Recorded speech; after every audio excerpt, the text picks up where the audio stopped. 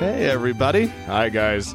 Well, from Salt Lake City, Utah, It's Thank God I'm Atheist. the podcast. I'm Frank. And I'm Dan. Coming up on today's episode, Stuff. we got stuff.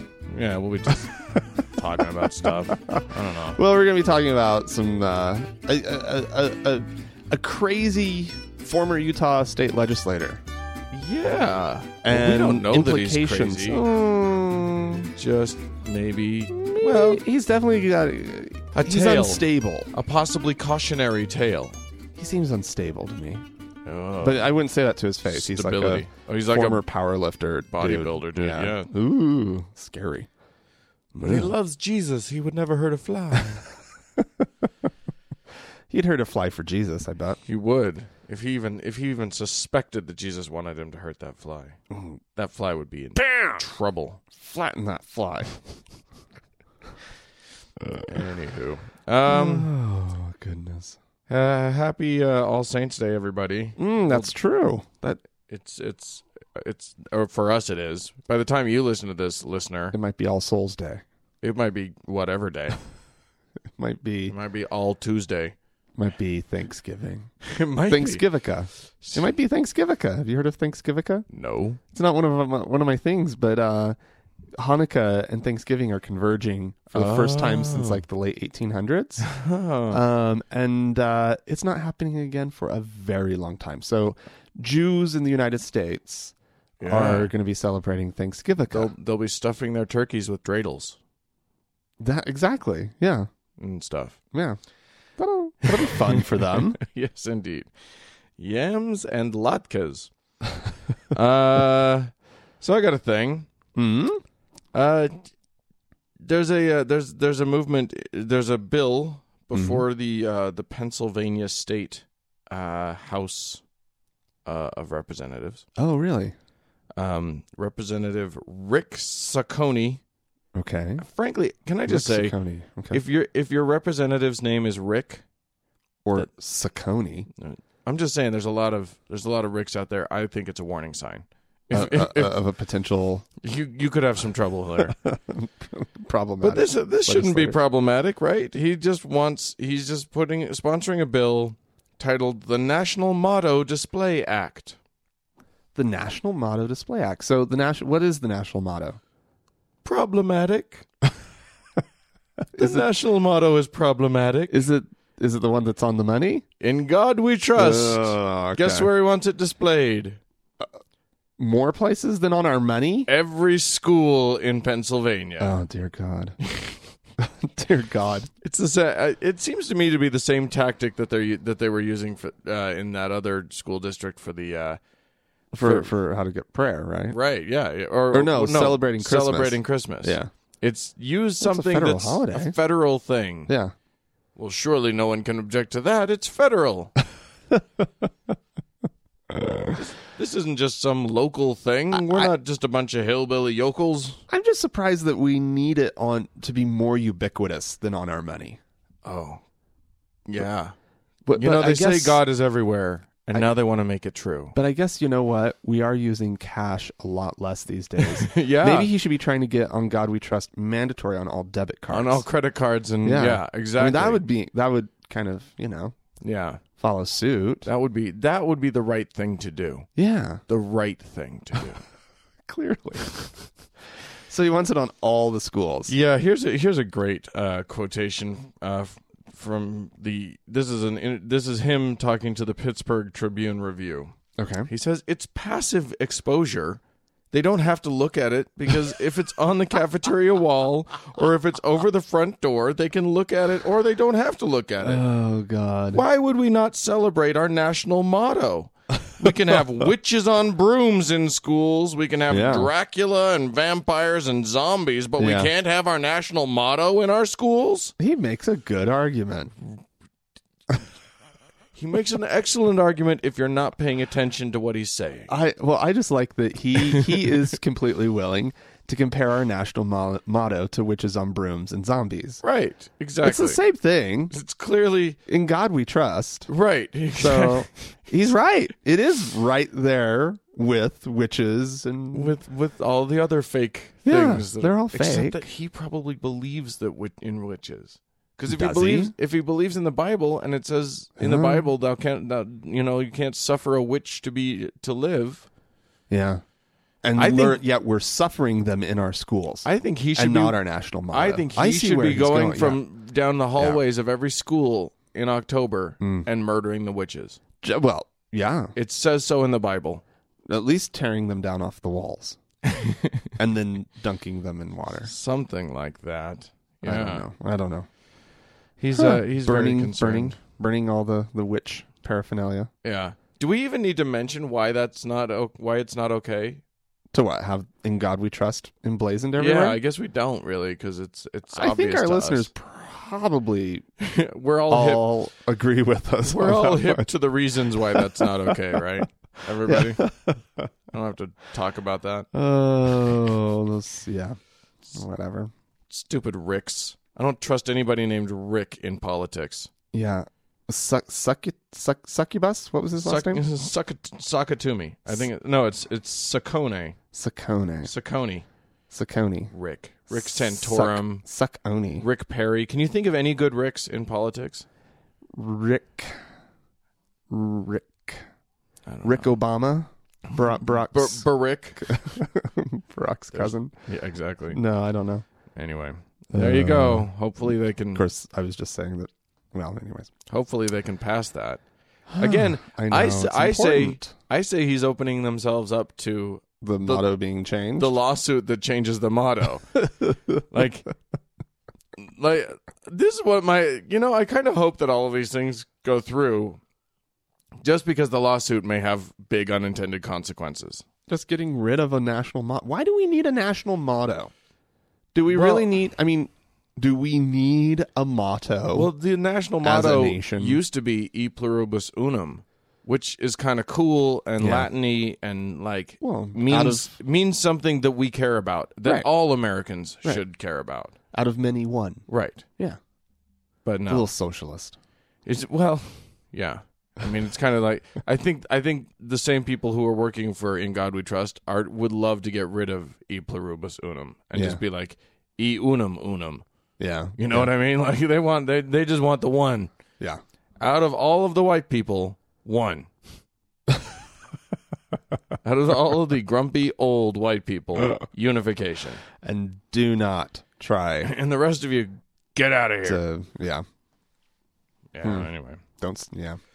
All right. Well, I'm going to continue with something fairly similar. Oh. Down a very similar vein, actually. Surprisingly enough, the Air Force Academy in Colorado Springs, Colorado, Colorado Springs is known as like a sort of a hotbed of evangelicalism in the United States, right? You know? Sure. And we've heard of all sorts of stories with the Air Force Academy and like the sort of the pushing of Jesus and God and whatnot on the cadets and what have yous. Well, they will the Air Force Academy cadets in Colorado Springs will no longer be required to include the words "So help me God" when taking their annual honor oath. Yeah. Interesting. You know, I saw this story, but here's the thing: what everybody was pushing for was to just drop it universally, or make it make it so that you can elect to say it if you want to, but the default is just not to have it in there, right? Because this is so. That's the objection from grumpy people on our side, right? Is that it's still the default, and it shouldn't be. They're right. No, it technically should not be the default. Because there will be a lot of coercion, a sense of coercion. And I read this article and I was like, "Ooh, wow, well, still a little sticky. Yeah. Still feels a little icky. Like, are you really going to be the one who doesn't? Right. Or who just like mouths it? Yeah, people are going to notice. Or who crosses their finger behind their back while saying it. So help me, dog. Did you just say dog? What? No, I said but nonetheless, I think it's a good step in the right direction. So help me, Gord. Yeah, you know. Yeah. To no longer have to be forced to say it because it's part of the honor code. It's just so amazing. By the way, have you ever seen a picture of the chapel on the at the U.S. Air Force Academy? I don't know that I have, actually. It's gorgeous, Really? actually. It's really kind of an astounding Is it like all building. modern and sleek? Kind of. That's what My recollection of it is that it looked somewhat like a metal, like Temple of Solitude. Ooh. I'm not sure that that's an accurate recollection. You might want to Google Superman that. reference. Yeah, exactly. For the uninitiated. Yeah. All of those crystals growing up out of the ground. Yeah. So cool. Yeah. Anyway, it's a cool building. Is it shiny? It's shiny. Is there a lot of glass? You know, I'm not remembering too well. Wow. You're the one who brought it up, Dan. I'm just saying I remember it looked cool. You don't have to be a jerk about it. Hang on, I'm going to Google it. But anyways, I mean, I'm I guess ever the optimist. Like I see a story like this and I'm like, oh well, good. Yeah. And I read it and I go, oh well, it's not as far as it should be. But like I still feel like, hey, you know, this place, this Colorado Springs, Colorado, makes Provo look liberal. Yeah, it's pretty, you know, like it's pretty wild. Hey, now I'm showing him the hey now the chapel. That's worthy of the Air Force. It's pretty fucking cool. Yeah, that's worthy of a lot of things actually. Yeah. Wow.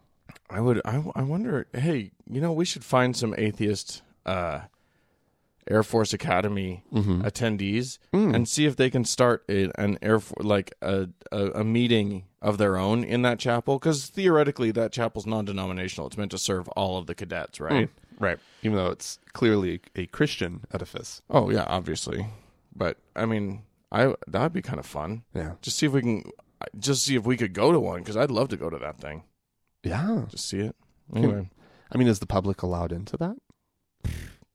I don't know. I don't know either. It's all very maybe we confusing. can be guest speakers. I'll lead a session. Okay.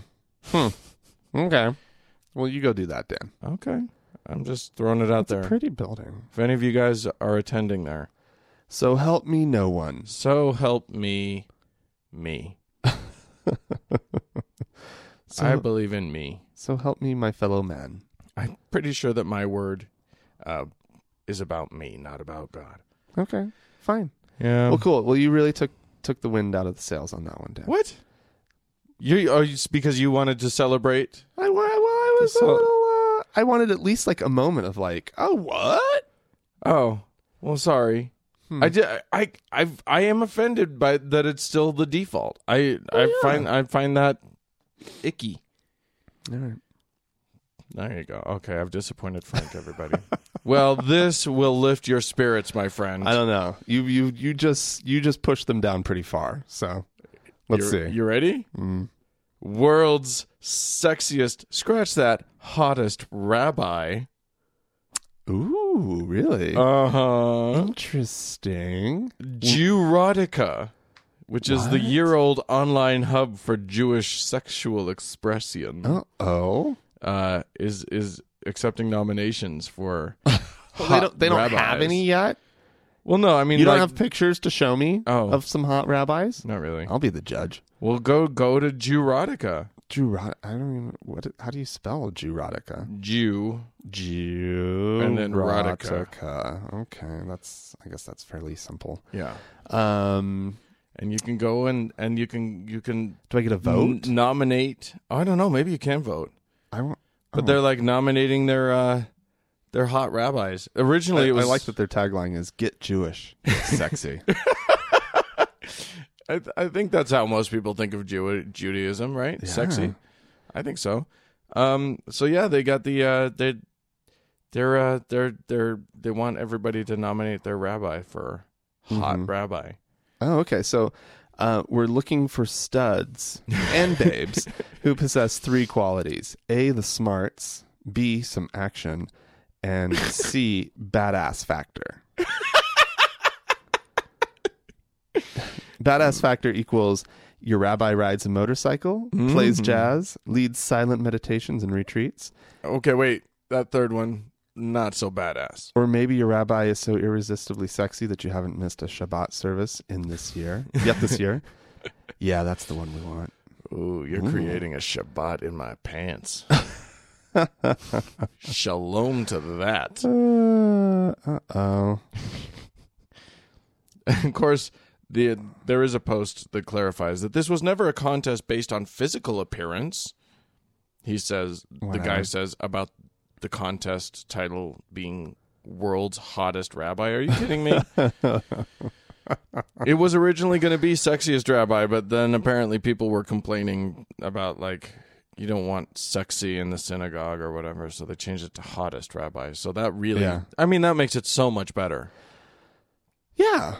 I mean, why not, right? Yeah. He says he did add that there will not be a Sexy Rabbis of Jerotica swimsuit calendar. Well, that's the only reason I would be here. Boo. Yep. All right. Do the calendar. I reject. Pussies. I reject. Come on, you wimps. Get on the calendar. Do it. Yeah. Not so into it. Too bad. Yeah, that is too bad. Too bad. It's funny because there are plenty of sexy Jews, but you just don't think of like religious leaders as sexy in general. Yeah, I mean, unless you've got like a beard fetish, and it just doesn't strike me as being like a thing. Broad-brimmed hats really turn you on. Kind of a vestment fetish as right, well. Yeah, indeed. Like weird robes and shawls and whatnot. I find a direct line to God really sexy. Pray, Rabbi, pray. Recite something in Hebrew. That's nice. Yep. Well, I've got somebody who is one sexy dude. Oh. Who had a bit of he had a temper. Oh dear. This gentleman. Oh dear. And I'm talking about Martin Luther. Martin Luther. That guy was a nut. He is a little nutty. You know? Remember when he tacked that thing onto the church door? I mean, think about doing that. That's kind of a crazy thing to go do. Today's the anniversary of that. Is it really? I think he did it on All Saints Day. Oh, no way. Didn't he? I'm bringing this up on the anniversary of something important. Yeah. Yeah. So Martin Luther, reformer, right? Yeah. What are some other good words? Intellectual. Yeah. So forth and so on, right? Right. Like we have this, I think generally, we have this very positive, fairly positive image of Martin Luther. Someone who was devout. Stood up for what he believed. Right. He faced down he stood up against the Pope. The power of his day. Yeah. He stood up against the power structure of his time. He was a German monk. And denounced it. Right. And of spoke course truth to power. Yeah, I mean absolutely. Well, he was also, to do that, I think takes a certain kind of personality. And it's something that we don't really think about too often. And I am on a website. It's the URL for this is ergofabulous.org/Luther. And it is the Martin Luther insult machine. What? So it's all quotes from things that he wrote. And it says, so this one is, even if your writings were from an angel from heaven, I would take this horrible document and after having used it as toilet paper, wipe its nose. Insult me again, Martin Luther. So you click on insult me again. You are the ultimate scourges of the world, the Antichrist together with your sophists and bishops. Oh my. Yeah. He's grumpy. Yeah. You are admirable, fine, You are fine, admirable, pious sows and asses. You are the true chief and final Antichrist. Wow. Yeah. Was you talking to the Pope on that one? I don't. It has citations. It says where you can go find it. I think so. Right. In general, or ministers of the Pope. You teach the disorderly masses to break into this field in disorder like pigs. Oh dear. Yeah, they just keep going on. You are jugglers of imaginary sins. We're gonna post this site onto the Facebook page so that you can look up your own insults. By the way, Phooey on you, you servant of idols. Oh well, I Phooey. never. What? Don't phooey me. Phooey you.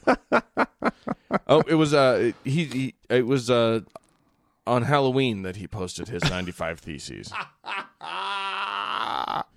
Snot nose is what this one says. Well, there you go. Simply snot nose. It seems that he posted. By the way, the name of the church that he posted to was All Saints Church. So maybe that's what I was getting confused. Wow, look at you. But there you go. Wow. In Wittenberg, Germany. Ach ja. Which is also interestingly where Hamlet was studying with Rosencrantz and Guildenstern. No way. That's interesting. Yeah, I guess so. I don't know. Probably not.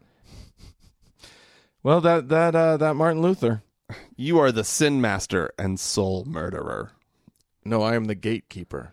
Are you the keymaster?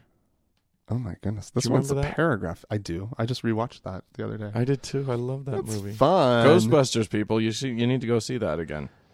It holds up. There is no Zool. There is no Dana, only Zool. There's no Dana. Oh, there's come only on, Zool. get him right. If you're gonna do. Oh, Zooly, you nut. All right, well, so go check that out. We'll post it on the Facebook page. Go and you can use it to insult your religious friends. He didn't like sows. he used that. He used that frequently. one a lot. Yeah. Yep. And he also used a lot of bodily functions. There's a lot of like fart and snot ones. Yeah, it's kind of crazy. he was Pretty sure some of his 95 theses were just like not enough fart and snot in the liturgy. No. He didn't like those things. They were insulting. I know. I'm saying He was it's like, willing to pull them out and say, "You're a fart ass." yeah, he was willing to say you're a fart ass. I think that was. I think he was replacing fire and brimstone with fart and snot. A little less terrifying. I don't know. Some of those farts can be pretty nasty. You are the devil's donkey. Dan. Well, that is true, actually. You are a toad eater and a fawner. All right, you're having too much fun. I know. now. I love it. I'm going to give you one more. Okay. I'm looking. Oh, okay. Then I'm going to take the one that's like 3 paragraphs long. Oh, good Lord. No, I won't do that one. No, I don't like that one. That one's boring. Blind moles. Blind moles. There you have it, folks. Straight from Martin Luther's mouth. Or pen. Or pen. Yes. You people are all blind moles. All right. Well, I'm going to educate some blind moles now. What do you want? So you and I used to be Mormons of the Mormon LDS faith, Right. the Church of Jesus Christ of Latter-day Saints, not to be confused with any of the other sects of Mormonism / Latter-day Saint movement. Sure, yeah. Of which there are too of many. Of course, yeah. But so one of the things that Mormons do, and we've talked about this plenty, is that there's a semi-annual general conference.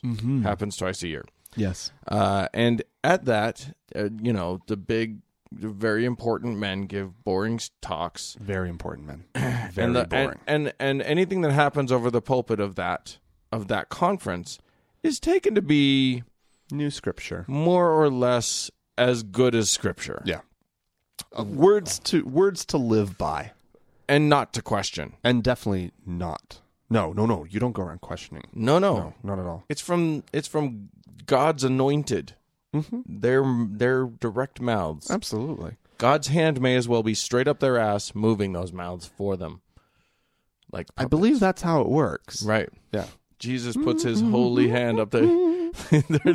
they're all just like, "Dear God, please help me with the woo." There it is. It's Yeah. I'm now talking straight God talk. I am the mouthpiece and he is controlling me through my butt. through my butthole. Anyway, so I just wanted to make people aware of one of the things that happens. One of the things that happens with these talks that these guys give is that they are then published Yes. in Mormon literature. and goes out in the monthly publication, The Ensign. The Ensign is there. Or The Ensign. Or The Ensign, yes. Depending on how awfully you want to pronounce it. Depending on how Utahn you are. Right, exactly.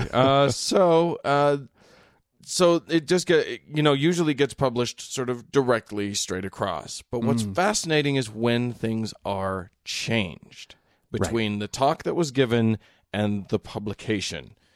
Because obviously the publication is sort of the final word on the matter. Well, yeah, and supposedly every speaker is given the opportunity to review the transcript.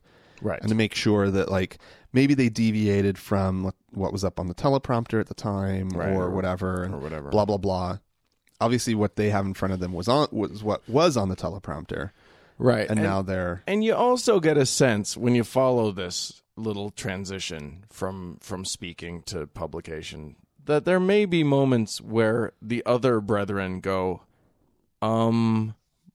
maybe you need to change that. Right. Maybe what you said doesn't need to go down in posterity. Right. So I'm just going to provide one example of that. At this last October one a couple weeks ago, an apostle named D. Todd Christofferson, because it can't just be Todd. No. That's Todd. not douchey sounding enough. Right. You've got to add an initial somewhere. Right. I always wondered when I was a little kid, because I have two middle initials, what they would do if I was an apostle. Both. Daniel H.M. Beecher. Well, no, you'd be D.H. Madsen Beecher. I would go by Madsen from then on. No, I'm not going to go by Madsen. But that's what they do. They love the first initial. Yeah. They love the first initial. They would even move stuff around for you, probably.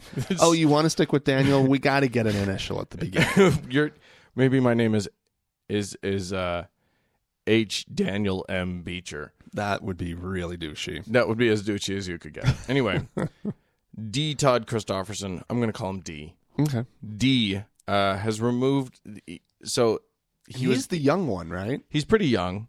Well, his name's Todd. How many old Todds do you know? Yeah, not that many. Anyway, he gave a talk about... it's so funny because this last conference was all about either... we're now strict that it's not okay to be gay, or women shut up and get back in the kitchen. Yeah, that was the theme of this last conference. That's true. In part because those are the things that people are yelling at them most about. So he gave one of the shut up and get back in the kitchen speeches. Oh yeah. And he edited out the phrase. He removed the words "feminist thinkers" from his recent conference talk. Yeah. Okay. So it used to say, what did it say? So it said, some feminist thinkers view homemaking with outright contempt, arguing it demeans women and that relentless demands of raising children are a form of exploitation. Right. Now it just says, some view homemaking with outright contempt. But here's interesting. That's an interesting Here is what's interesting about that, is that maybe he caught on to the fact that feminists embrace homemaking if that's what you want. Exactly. Yeah. Feminists are not anti-homemaking unless you don't choose it. You think that's what he caught on to? No, I think... I think the PR department was like... Right. I love this anti-feminist thing. They've managed to demonize the word feminist so effectively. Yeah. Gosh, yeah. Feminazis. Yeah, exactly. Thanks, Rush. Yep. Yeah, it really is a bad thing to be, for women, to be pro-women.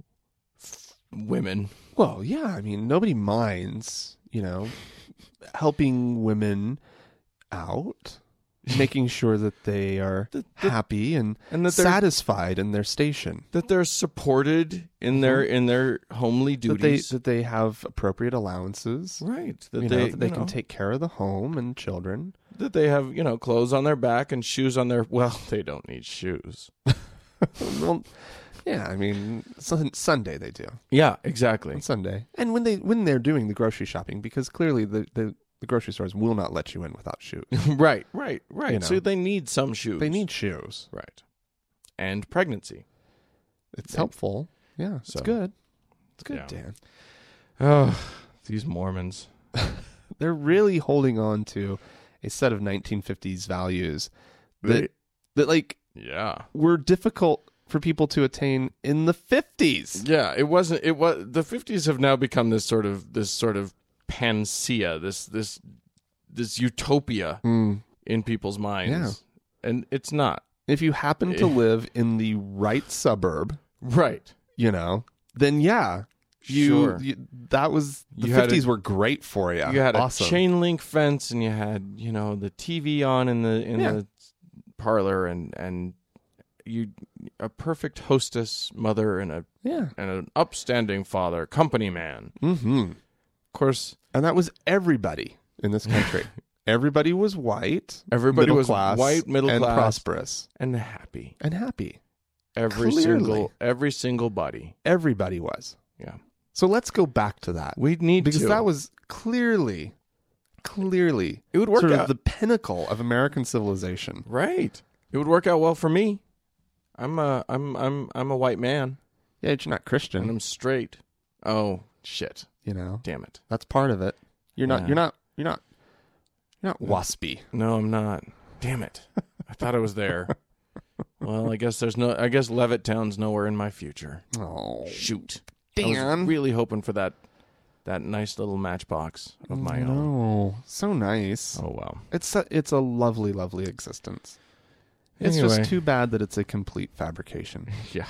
That it was something that was marketed to the American people through shows like Leave It to Beaver and Ozzie and Harriet. Right. Right. And, and who wouldn't want to live those incredibly boring lives? I don't know, Wally and the Beeve, they had some hijinks. Good, when Eddie Haskell would come around. Oh, that boy was no good. That boy was no good. He clearly was no good. I don't approve. Little two-faced bastard. That fucker. Probably was a bastard. He probably was. And gay. All right. Well, I got one last thing. Apparently, and this is fascinating, actually. There has been something of a tourist boom in Rome since the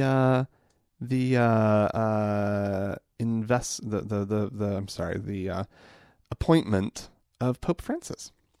Oh, Latin Americans are converging upon the Eternal City in huge numbers. Huh. He's from South America. They're excited about having a Latin American pope. Sure. And all of a sudden, tourism is up nearly 7%. That's big. This year. Uh-huh. Especially like in Rome. Like they get plenty of tourism. Oh, yeah. I mean, that's a major stop on everybody's European trip. There's Rome's never been starving for tourists. No, and never will. Right. And so to see that it's up 7% is remarkable. Up nearly 20% of visitors from Latin America. Yeah. 20% increase. That's huge. Yeah. Anyways. That's crazy. Yeah. So Pope Francis, he's having a positive benefit on the Rome economy. It's one of the, obviously... it's one of the things that drives Rome's economy. Right. Well, all I can say is, as an American, I need to warn the Italians. What's that? If they let all of these Latin Americans in, next thing they know, they'll be like picking their crops and taking their health care. They'll be taking... You really think so? Oh, yeah. They'll have this huge... They'll have to build a wall. Yeah, I know. On the border with Mexico. Yeah. It'll be awful. Oh, the border of Mexico. and Italy, yeah. I don't know they're talking about Mexicans specifically. It's Latin America. That's what that means. Broadly. Mexican. Latinos. Mm-hmm. It's synonymous. Look, I live in the United States, okay? I know my Latinos. They're just moochers. Sneaking across the borders to Italy. No, Italy has an immigration issue. Yeah, it's with Africa though. Yeah, you actually see a lot of when Italians get all up in arms about immigration, that's who they're getting upset about. Most of Europe, actually. Yeah, Africa is Europe's Mexico when it comes right down to it. Yeah. I have a friend who actually just got her Italian citizenship. She literally, if you can trace your lineage back to an Italian, like in like 4 or 5 generations or something, they'll let you in. Really? Yeah. You have to live there for a while, though, right? Mm-mm. Well, here's the thing. She lived in London. Got kicked out. Okay. Got kicked out of London? Well, because her visa expired. She was on a student visa. Okay. Got kicked out because England's clamping down. They don't want anybody to come in. She did. Clever. So she went and got her Italian citizenship, which took way longer than it should because Italian bureaucracy is like, swimming in molasses. Right. And finally, she gets her Italian citizenship, doesn't go anywhere near Italy, goes straight back to London because it's the EU. And right, exactly. She can live anywhere in the European Union. Yep. Wow, that's fantastic. I would do that. Yeah. Yeah, that's smart. Yeah. Makes sense. Yeah. She gamed the system. She totally gamed it. Fuck you, England. I'm coming back. Yeah, and fuck you, Italy. Fuck you, Italy. I'm just using you. Right, exactly. You're just a vehicle. Huh. And now she works for the prince. Wow. Well, she did before, too.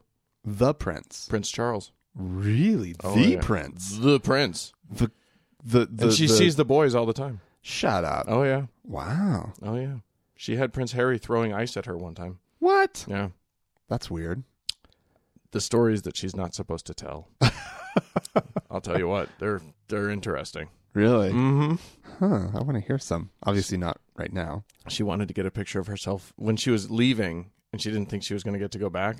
She was going to try to get a picture of herself planking across Harry and William's parking spaces. Like there's 2 signs that say parking for Prince Harry, parking for Prince William. Right. I don't know if she ever did it. But she was threatening. She was threatening. You shouldn't tell such stories in such a public forum. You might get her in trouble. I'm not saying she did it. I'm saying she wanted to. She just wanted to. Sounds harmless. Yeah. Nonetheless. Yeah. Yeah. She's like one of those downstairs ladies from the from Downton Abbey. Really? Only at the prince's house. They're probably the only people left in the world who enjoy that sort of Edwardian standard of living, aren't they? Indeed. Because there's no other members of like the upper classes that could even come close to to affording it. Right. To the upstairs downstairs thing? Yeah. It's wow. Or why would you want to? The Queen has footmen, for example. Yeah. I mean, the U.S. president has someone always available to cook for him, and a whole house full of servants or whatever. But different. It is different. It's totally different. That's steeped in some sort of class system. Well, it's not like Obama's aunt has somebody who's also got servants and all those things. Yeah. Anyway. So, but anywho, Facebook.com/TGIAtheist is a great way to follow the conversation. It is, or you can email us at podcast@thankgodimatheist.com. Or you could leave us a voicemail at 424-666-8442. We might just play your voice on our show. We maybe will. You never know. Yeah. We make no promises. Yeah. Well, I want to play some audio now for our break. Hooray. This is Cindy Jacobs. Ooh. Recent discovery for us. I didn't really know who Cindy was until not too long ago. But we're apparently we're on a mission to make her famous. Well, yeah. Well, she's a prophet. Make her famouser. She's some kind of evangelical-ish prophet-ish. Mm-hmm. Yep. She's a Christian prophet. She is. Modern, latter-day prophet. A latter-day prophet. And here's just a sweet story that she tells. It's wonderful. One day he came in from playing. He was 6. And he felt miserable. And rather than just saying something was naturally wrong with him, I said, Daniel, do you have a concern we need to pray about? And he said, yes, Mom. He said, could a president be killed? And at that time, it was, there was of course it was possible. I said, yes, that's called assassination. And we prayed. And we said, God, would you avert an assassination attempt on our president? And as he prayed and we prayed together, all of a sudden, I said, how do you feel now? He said, I feel light. I'm happy. And the 6-year-old went out the door and became just a 6-year-old. But a moment before, God had called my child in intercessory prayer. Later on, we found out behind the scenes that there had been an assassination attempt on the president. Wasn't widely publicized. He saved him. He saved him. Clearly did. That kid's amazing. That kid was called by God to call on God. Wait. What? God, it seems like you could skip a step here. Yeah. It seems like you don't need to have a 6-year-old kid pray to you in order for you to halt an assassination attempt. It seems like you could just do that. God works in mysterious ways.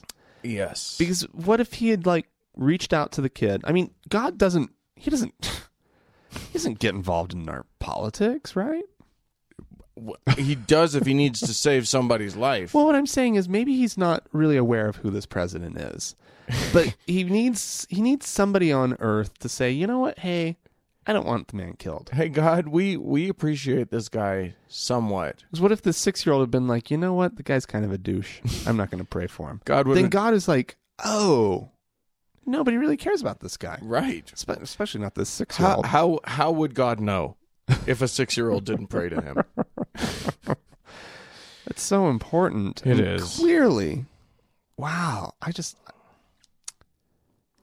Yeah, well, that's a powerful story. Cindy Jacobs, she's got a very interesting faith, that woman. Yes. It's inspiring if you don't pay any attention at all. To anything she's saying. Right. Yeah. Otherwise, it's just crazy. Yeah. Well, we did get a whole bunch of emails. Yeah. We're getting to the point, people, where we can't read them all. So sorry about that. If you write to us, know that we do read them. Right. But we can't read them all on the show. Yeah, we can't have them all on the show. Yeah. Andreas wrote from Cedar City, Utah. He wanted to correct me on something. I said that if you leave the church, you get a 10% raise. If you leave the math. Yeah, he wanted to correct me on the math. Yeah. Yep. He's right.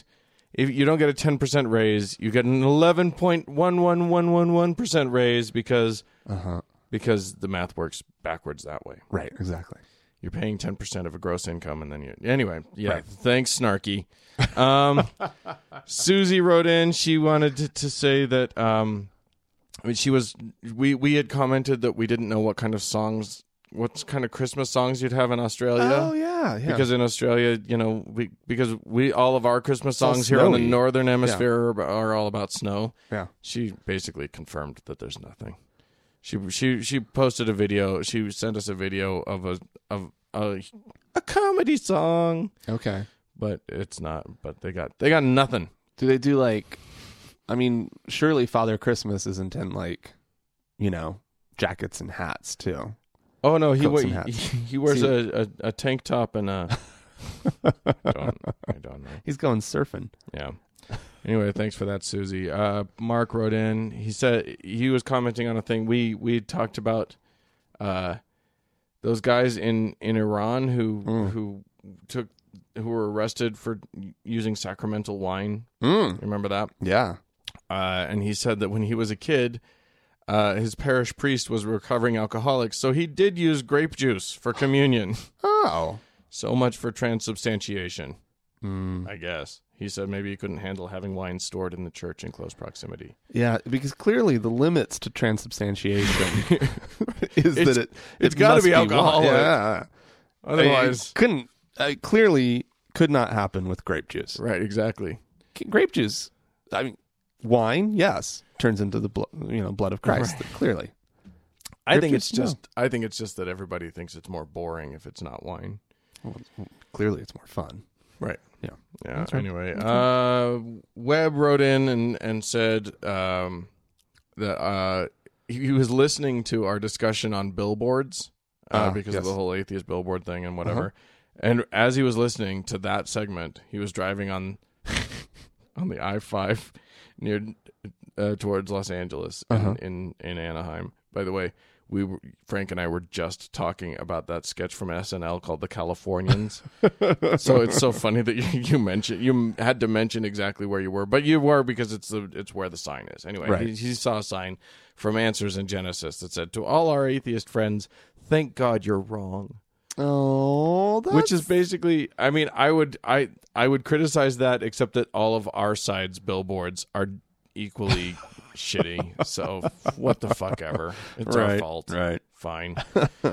Anyway, Cameron wrote in and said that he had a whole thing to say. He left the LDS Church after he was denied a mission for health reasons. Oh, okay. But now his brothers are starting to go on missions, and he's concerned about it. And anyway, I feel for you, Cameron. The thing that I wanted to pull out of his thing was actually that he said he recently learned that you can be denied a mission call solely on the grounds of having HIV.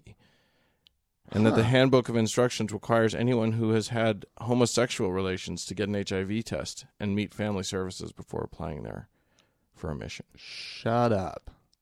I didn't know that. That is totally a new one for me. Yeah, it must be new. If that's true, it must be very new. But holy crap, why the hell are they being such jerks about it?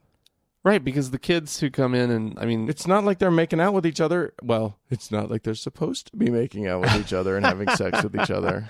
Well, I'm kind of hung up on the whole, if you've had homosexual sex, then you have to go get an HIV test. Because your risk, I mean, yeah, okay. It's marginally higher. It is higher, but at the same time, they should be using that exact same standard for anybody who's had sex. If you've had sex.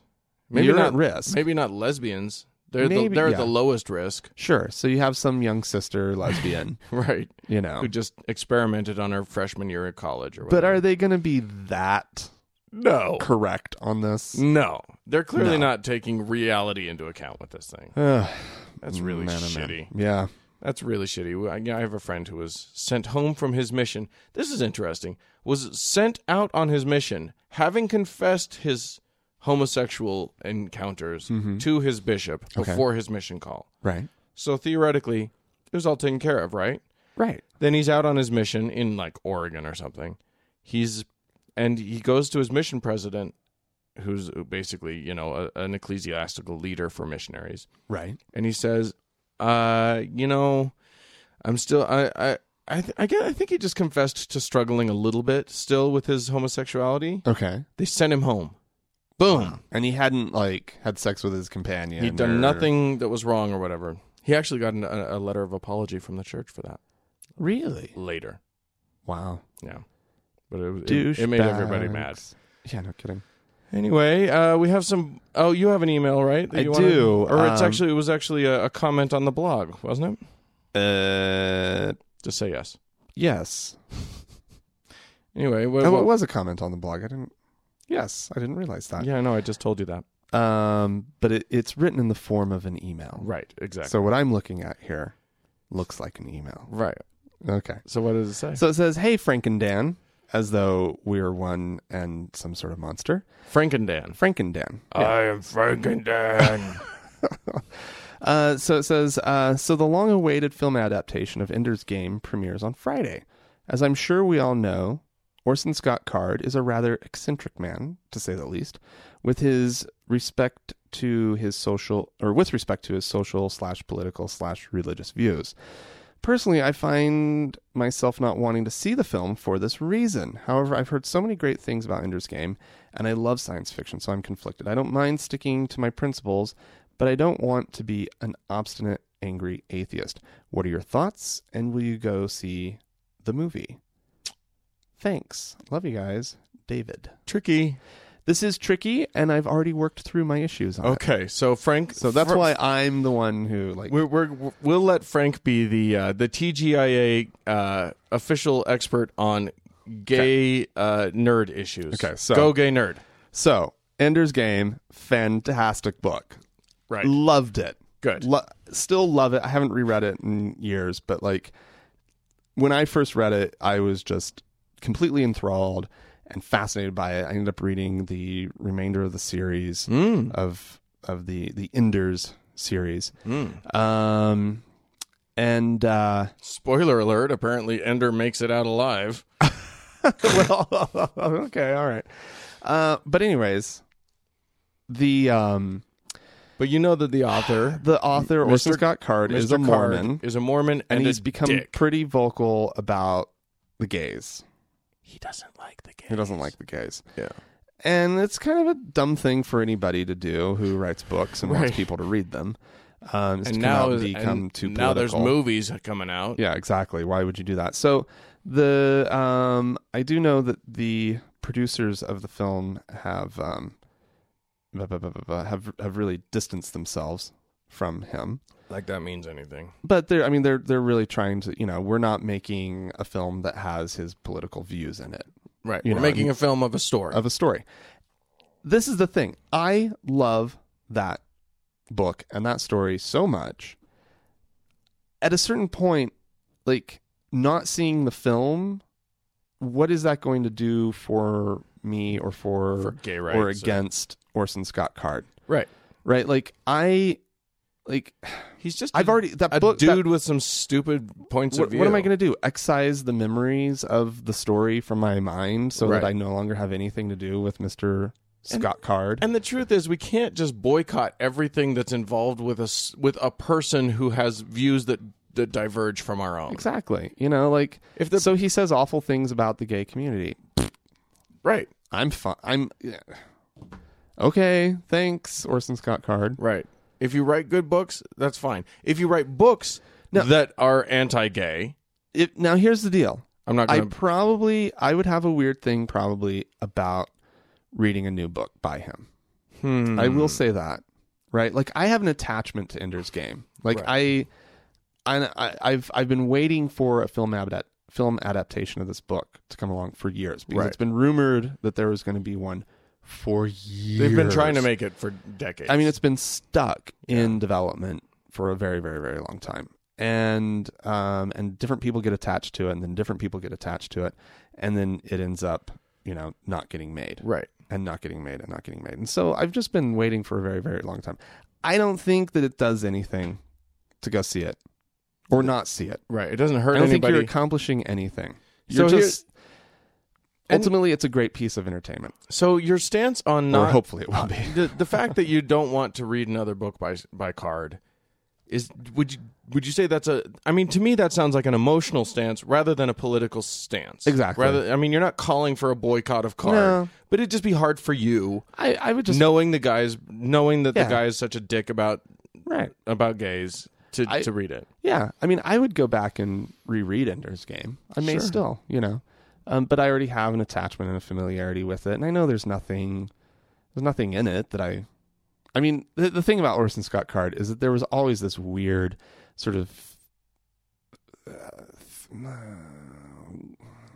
not godly message, but it kind of always. It wasn't like it was Christian fiction or anything, but there was a thread through it where there was there was faith running through it. Going to be that. The fact of the matter is that the mythos of gods is as core to humanity as you can get. Like, the mythos is there. It starts with, as far back as we have writing. Yeah. And pervades everything. But it doesn't have to be, but it can be allegorical. It can actually, pertain to everybody. You don't have to believe in a god, even if it's a story about gods. Right.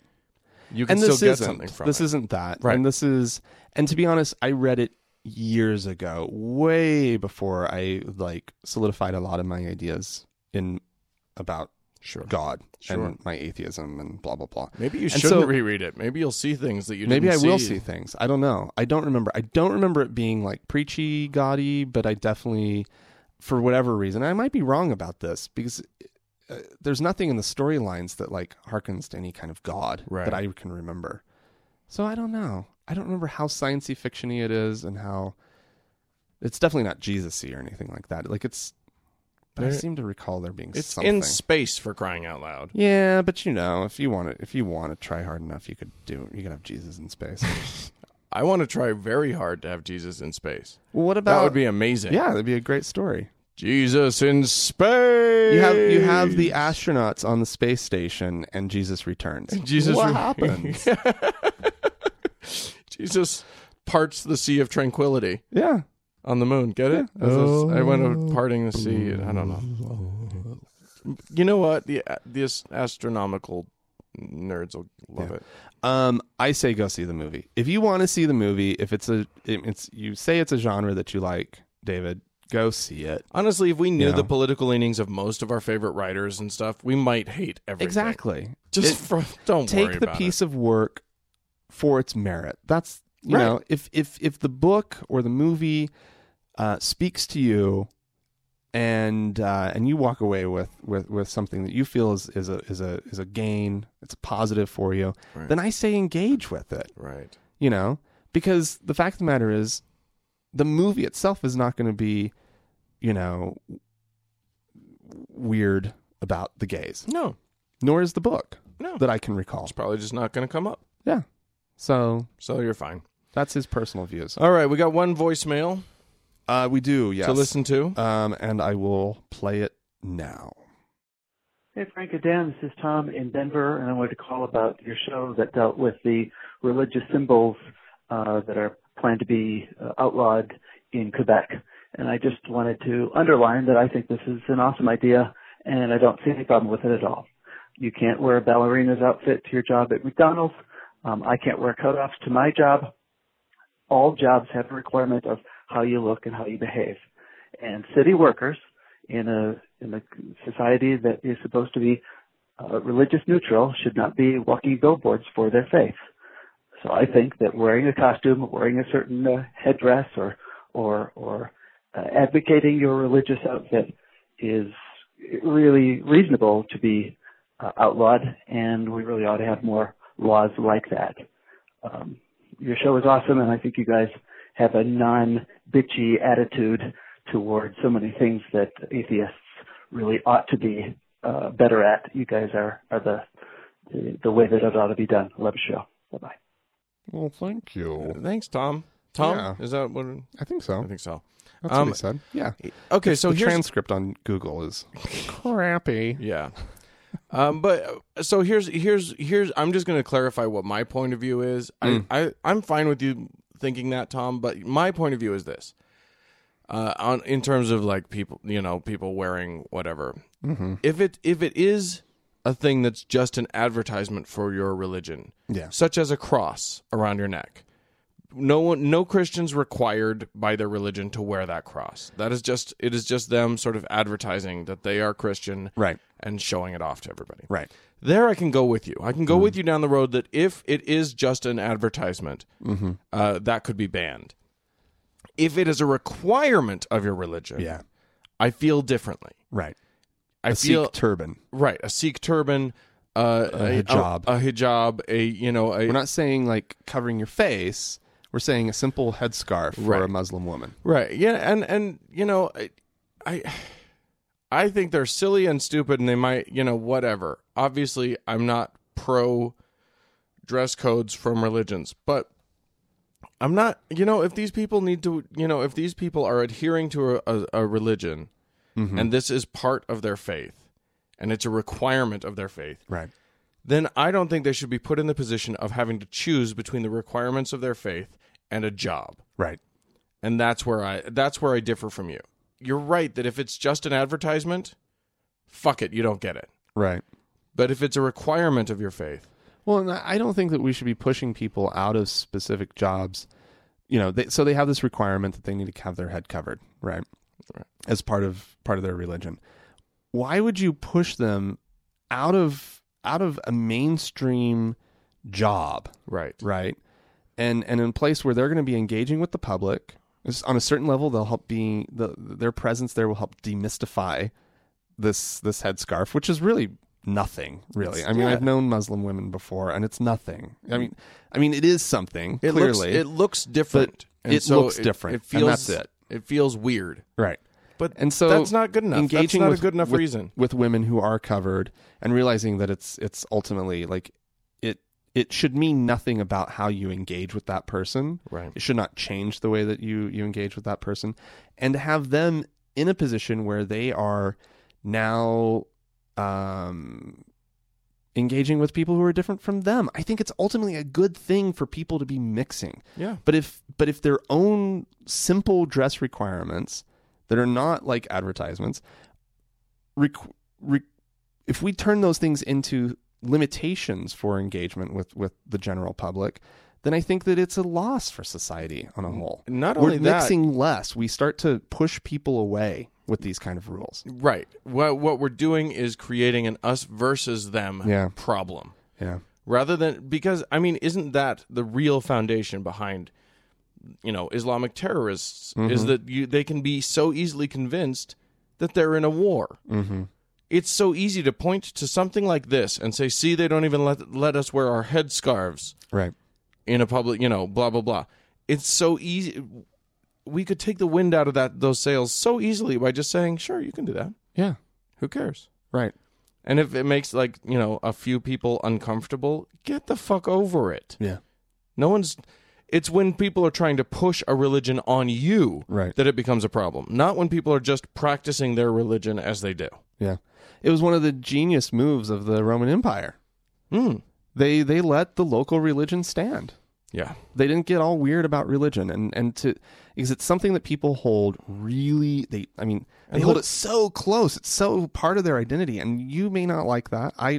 It bugs me, right? Right. But if you can just acknowledge that by just living together and living openly and letting people practice their faith the way that they want to, or the way that they feel that they're required to, that ultimately I think it's a win for society. It gets them engaging with people who are different. They're going to hear different ideas, and ultimately in the long term, I think that the nons win in these scenarios. I mean, honestly, look at how well everything worked out for the Roman Empire. Shut up. It was a 1,000-year empire. I know, I'm just kidding. Okay, so there you go. Thanks a lot, everybody, for writing into us and calling. We really appreciate hearing from you. Mm-hmm. Let's talk about a local boy.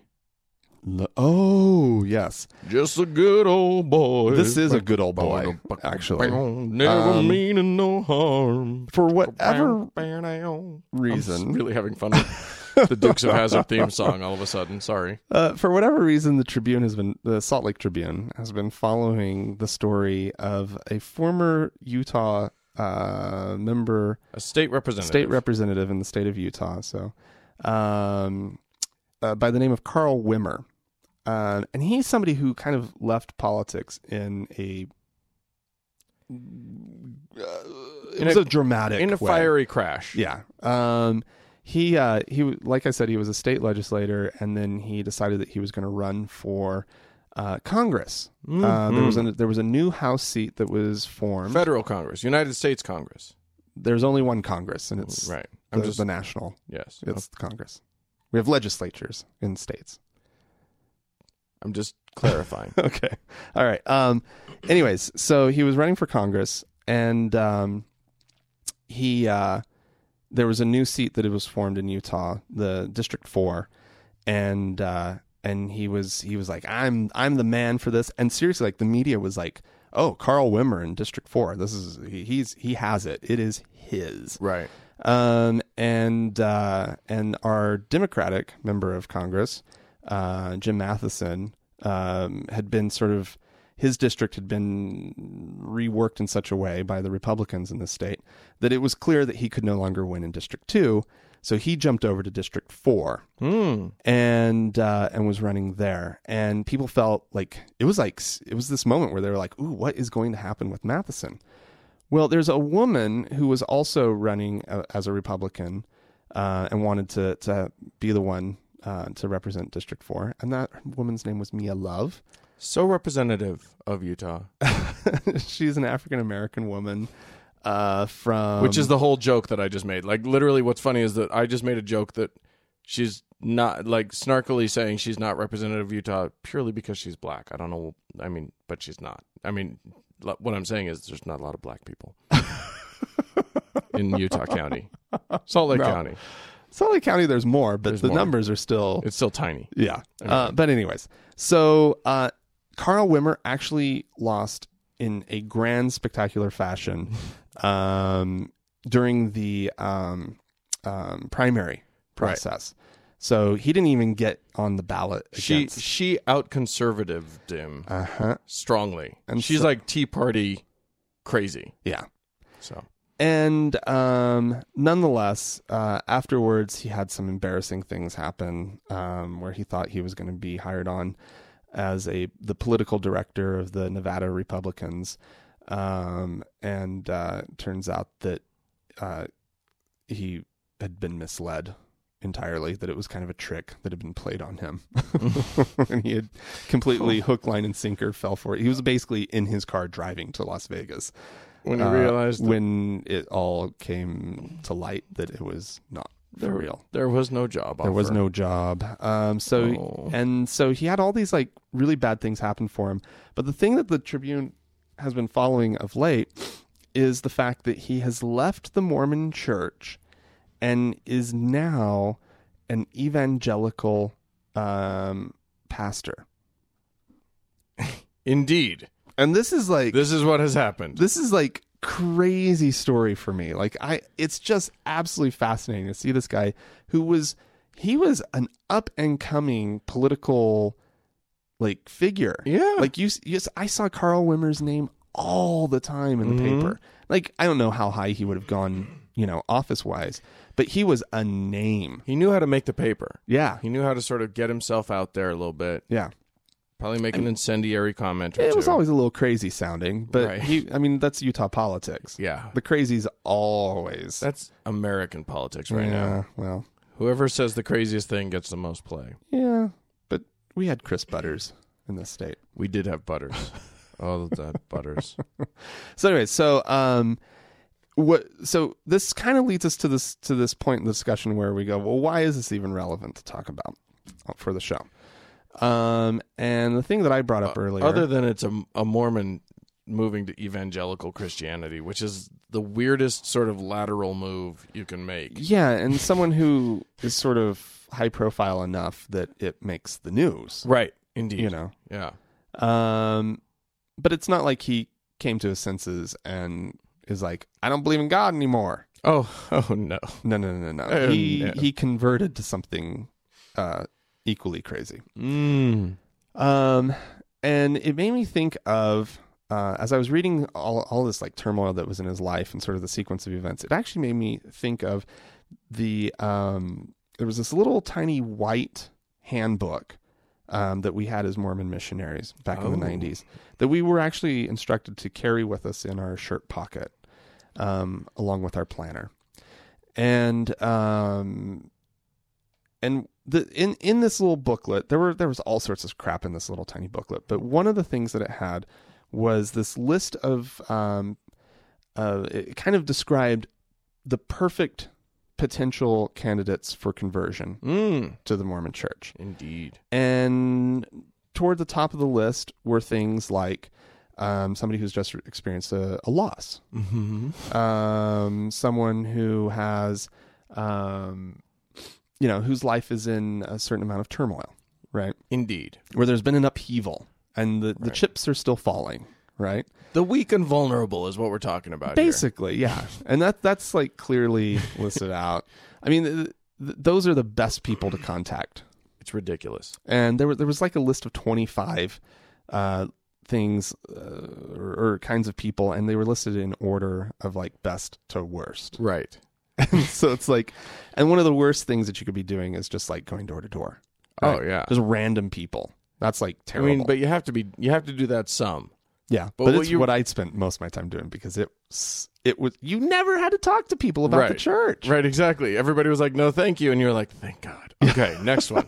No, thank you. Yes, another one. Awesome. Doesn't want to hear about it, and I just get to wander around this city for another year. Right. Yeah. Yep.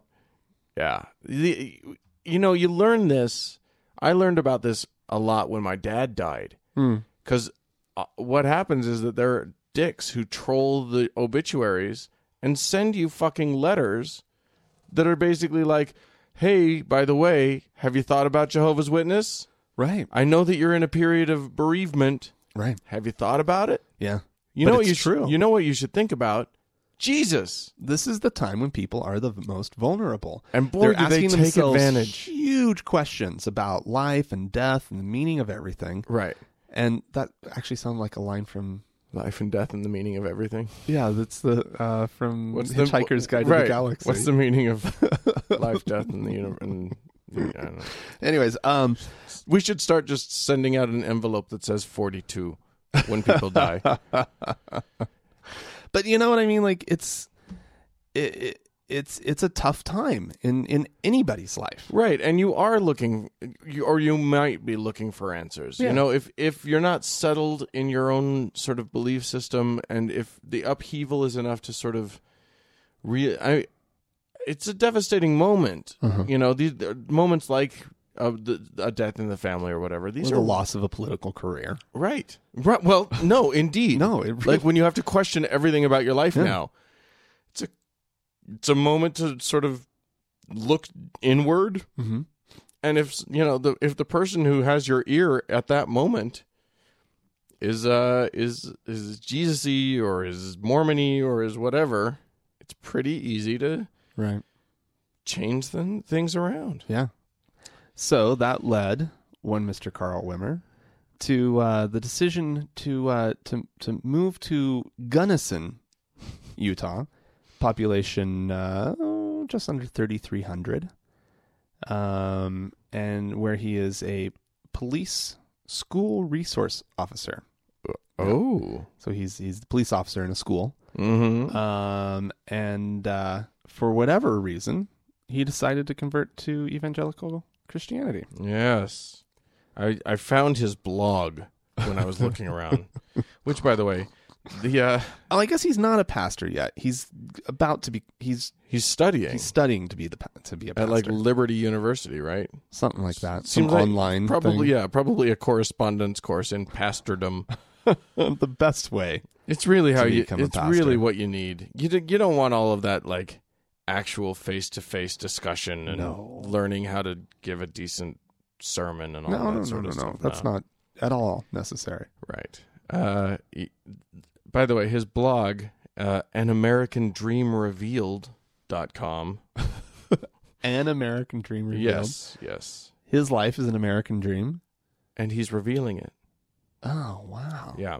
It's very funny. I found it and I went to it and he's got just the entire masthead is a picture. It's all like a JPEG, but it's really poor quality JPEG. So there's writing underneath the picture of mountains that you can't. Like it took me forever to look to see what it said because it's all garbledy. Yeah, it's really. What funny. does it say? Let's see if I can figure it out again. It says, something from the frenzied pace of politics to small-town simplicity. These are our adventures of life, liberty, and the pursuit of all things happy and or covered in chocolate.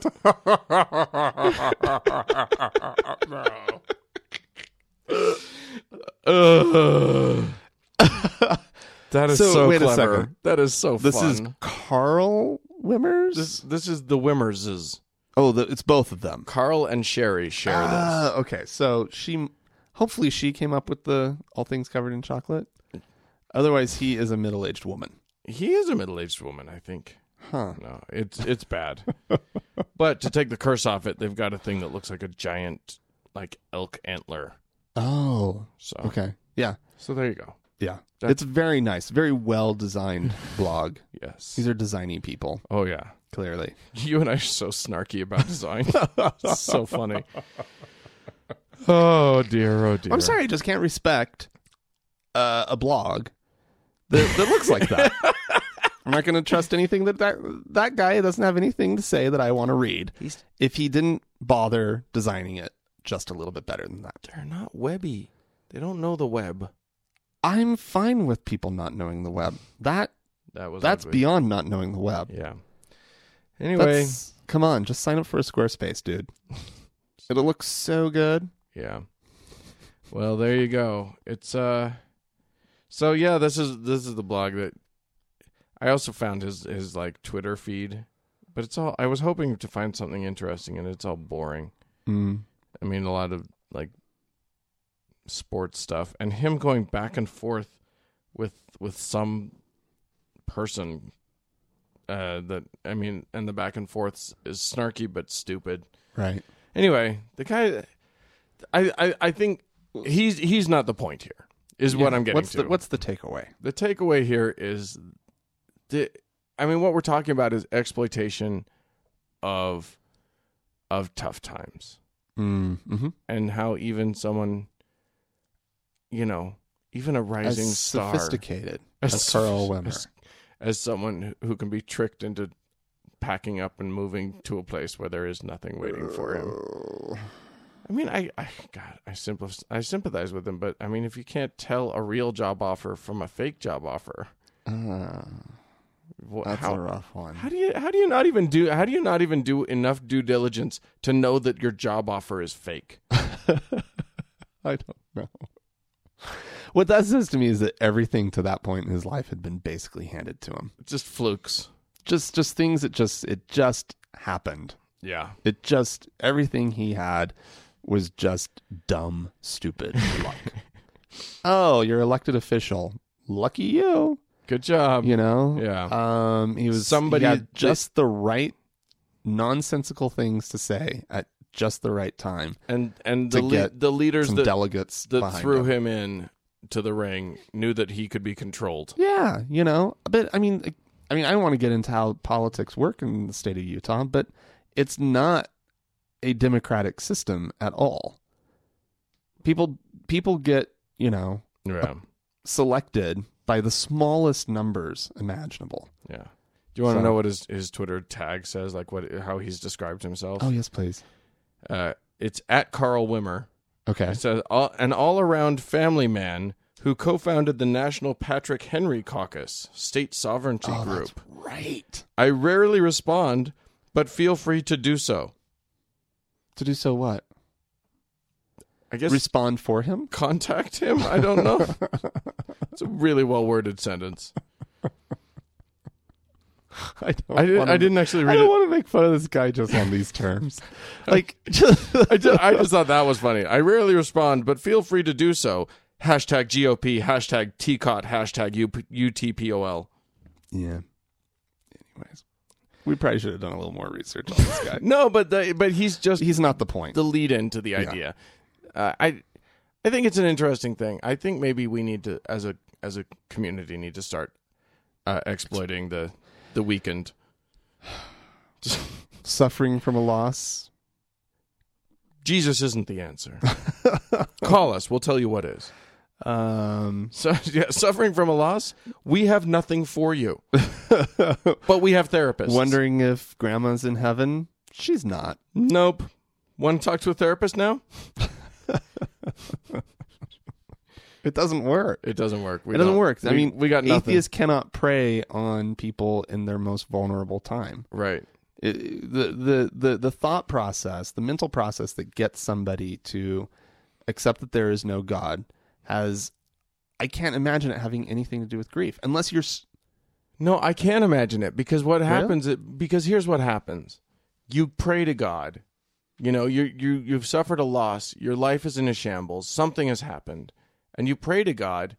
And I got news for you: if your own mental/emotional state isn't coming up with helpful things, you're not going to get a good response from God, considering you made him up. Right. So basically, I think a lot of people do turn to atheism on their own after they've suffered a loss because all of the answers, the pat answers that are given to them, don't gel start to with their reality. Ring true. Yeah. You suddenly and you're thrown into a position where you're actually allow yourself to question, like you're pushed out of your comfort zone. Yeah, that's true. And that's when you question things. Yeah, exactly. So maybe it's not getting the answers you've been praying for. Right. But maybe there's nobody there. I must caution our listeners: don't try to push this process. It has not been refined yet. You're not going to have good results if you try to. If somebody's like, oh. I just wonder if there's anybody even listening. And then somebody... That's not your lead-in. Right, exactly. That's not the time to jump in and be like, haha, you're right, there's not. The universe is empty and cold. It's not what they're expressing at that moment, most likely. Just love them, comfort them, hold them, and then when they come to you and say, "Well, how do you deal with it?" Mm-hmm. That's a good time to say, "Well, you're right. It's just hard." Yeah. I've come to peace with the knowledge, with my belief that there is no afterlife, and it actually makes me feel better in this way and that way. But that may not be for you. Like, the last thing you want to do is try and exploit anybody. No. Ever. And why people try to talk other people into their own way of thinking. Is it? Yeah, yeah. But is it exploitation to try to get somebody to see reason as to the existence of God or not? Because if you're a religious type and you're trying to get them into your fold, that feels a little exploitative. Here's what's exploitative. You're exploiting if you're trying to talk them into seeing reason by utilizing their hard times. You're exploiting their emotional state. Yeah. And that's not what we want. We want them to come to it from a place of reason. With their brains. Right. So you don't want to exploit their emotional troubles. You want to exploit their brains. So that, it's, to me, when they're having a hard time is the exact opposite moment of when you need to do that. Just be there for people who have lost. Right. And maybe they'll see, maybe emotionally they'll see, oh, you're a good person. And that's what will be the invitation for them to come and talk to you about it when they're ready. Right. Or maybe not. Not likely. Anyway, Carl Wimmer, if you're listening, you can come and talk to us. We're here for you when you need us. Yeah. Let us know. We may not provide the same kind of comfort that you might want. No, but we'll cheer you on in your powerlifting. We Carl. didn't even mention that. He's a power lifter. Like I think a world-class power lifter. Yeah. He's a big fella. Yeah. Not a handsome gentleman. No. By no stretch of the imagination. He kind of looks like the I don't know, like the not never mind. Stay Puft Marshmallow. Oh my God! I had to abort my mission. What I was going to say was so wrong. Was even worse than that? Yeah. Oh my! But damn! But it was kind of true. I'm going to have to hear that one offline. Yeah. Okay. Well, if you wanna write into us and tell us how wrong we are, which clearly this episode we may have been wrong on things. I think we got some stuff wrong. Please let us know by writing to us at podcast@thankgodimatheist.com. Or you can leave us a voicemail at 424-666-8442. Or just like us on Facebook and see what everybody else is having to say. Absolutely. And as always, we like to thank the Red Rock Hot Club for their generous use or general allowance for the music. For the music. That's all we need to they let us use. Yeah. Generally. In general. Oh my God, let's abort this mission while we still have some of our dignity intact. Thanks for listening, everybody. Bye.